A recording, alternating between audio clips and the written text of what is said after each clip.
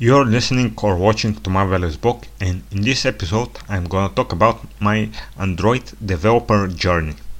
I started coding 13 years ago. I scratched a little bit of Pascal in school, but very minimally, because I was studying in language school. So mathematics and programming was not had a minimal priority.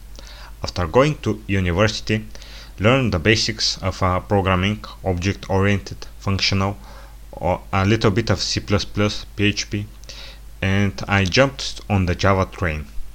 Android didn't exist at the time, so I was doing desktop, web, and enterprise programming and APIs and stuff. After Android appeared, I bought my first phone, HTC Legend, 10 years ago, and I started playing with it in terms of what I could develop with it, not games. So my first apps were not production ready. Automatic shooter or car expenses tracker and other small prototype apps. I went through different jobs doing all kinds of Java software, enterprise, server to server communication, web projects, and here and there I also helped others build several Android apps. I had one particular personal app, a mail client, that made me believe that I could code apps for a living. Well, the big chunk of my income the last several years is from developing Android applications, but not in the way that I was expecting. But this is not the subject of the current episode. So here are the different stages of changes in Android I went through. Basic user interface. In the beginning there were 4 hardware buttons on Android. Now there are 3 and they are software. That's a whole another subject. But there was just basic APIs, basic building blocks of the user interfaces, activities and views. Well, with the most not similar to anything before, the adapter pattern, the adapter class that reuses the visual components because of the low memory of the device. So after basic building blocks, there was the Android introduced action bar, and because the older devices didn't have the newer version of Android, a library appeared that is Sherlock library that supported action bar on older devices. So after 3.0 appeared a bigger Android devices, Motorola Xoom, and a newer API, Fragments, that is a view but has the life cycle of activity. So Sherlock tried to support it also, but Google also introduced support library, started creating their support library, and Sherlock began a little bit too messy, and you could at one point you couldn't know what you are looking at with so many different APIs and integrations and total mess. So after Fragments and action bar appeared the toolbar component. The toolbar was and is similar to action bar, but with an additional idea of not being fixed. It can expand and shrink. It is easily modifiable and better than the action bar. After the toolbar, Google created a whole ecosystem, material design, designer stuff, designer recommendation, that is not only for Android but also for web and other platforms and so on. A whole ecosystem of how things should look like and feel.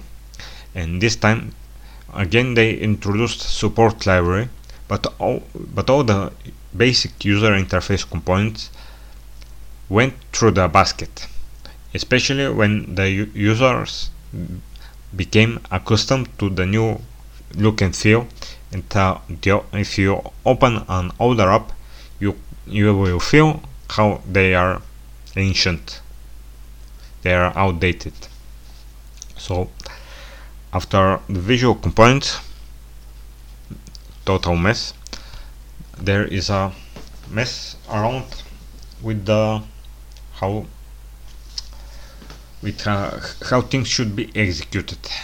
The main idea of client-side programming is to have one user interface thread that handles the drawing of stuff and the interaction of the user, and how another thread or threads to handle the non-user interface stuff. So this way the user interface is responsive. So this in Java is done with Java threads, a single or in pool that are doing things in the right thread and some in the non-essential, non-visual in another thread. From the beginning, go ahead async task. The task similar to swing worker, but could do stuff outside of the user interface and could push some changes, some chunks of changes to the UI with a cool progress API. But the problem with async task is that it is started within an activity, and the user interfaces change, the user screen, especially in bigger apps, changes a lot, and most of, since in the beginning especially, most of the Android devices were phones, so somebody could call you and it could trim out and your app. So it was not a good concept to depending from the functionality of the apps, but it was not a good idea to stick important functionality within an activity. So Android has service, and it is workaround, and it is a better option than async task, and the async task could be executed from the Android service, and this how the work is attached to the whole application and not to the current particular screen.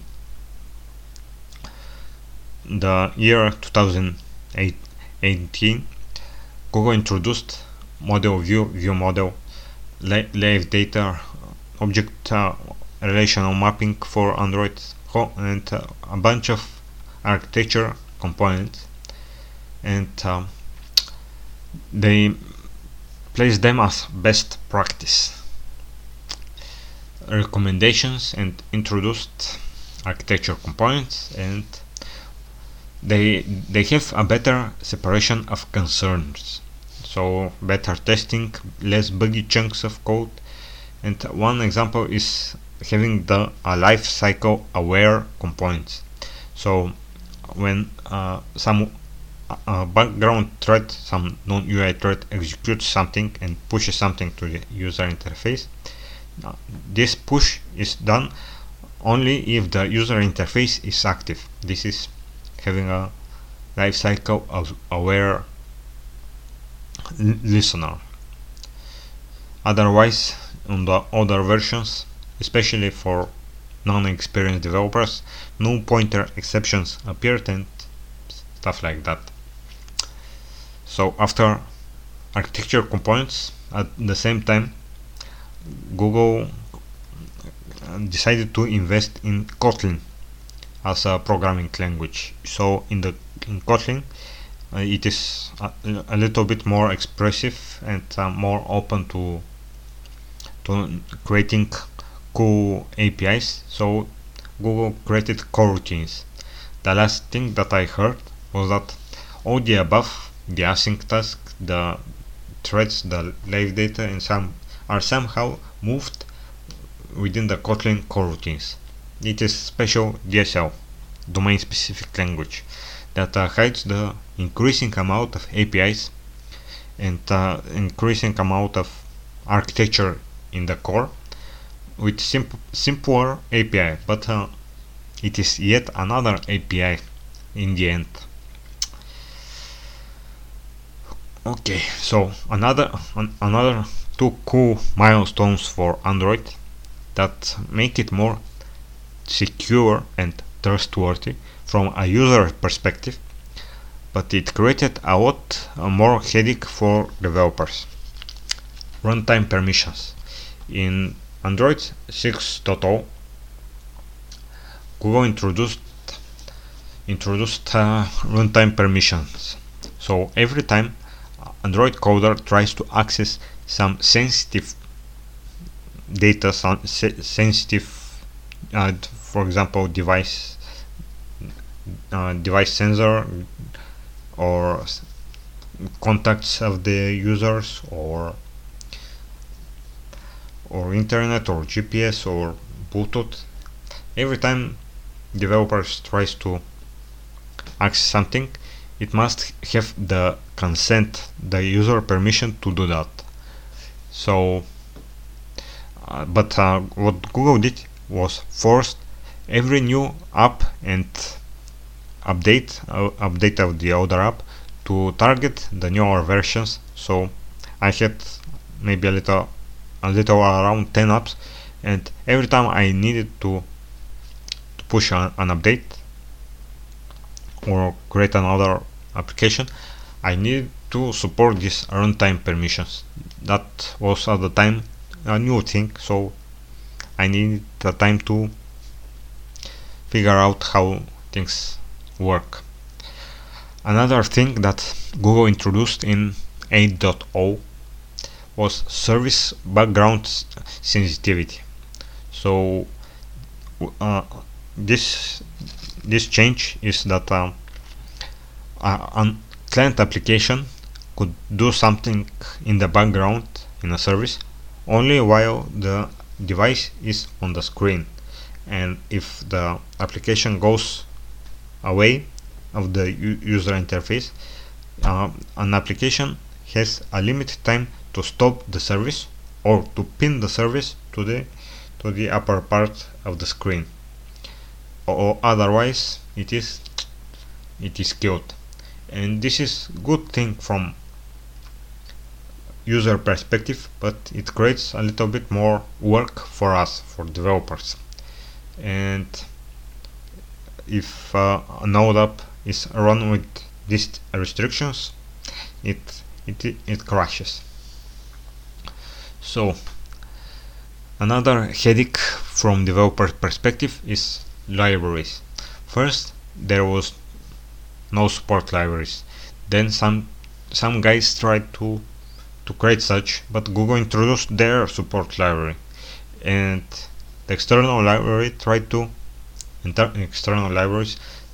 adapt, and this created a hell. And a year or two ago, Google moved all the support libraries to yet another naming of the library, Android X. So we are totally messed up.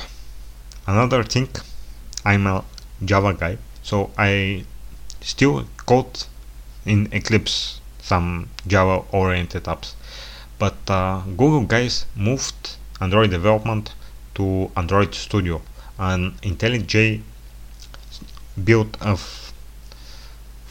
especially for Android.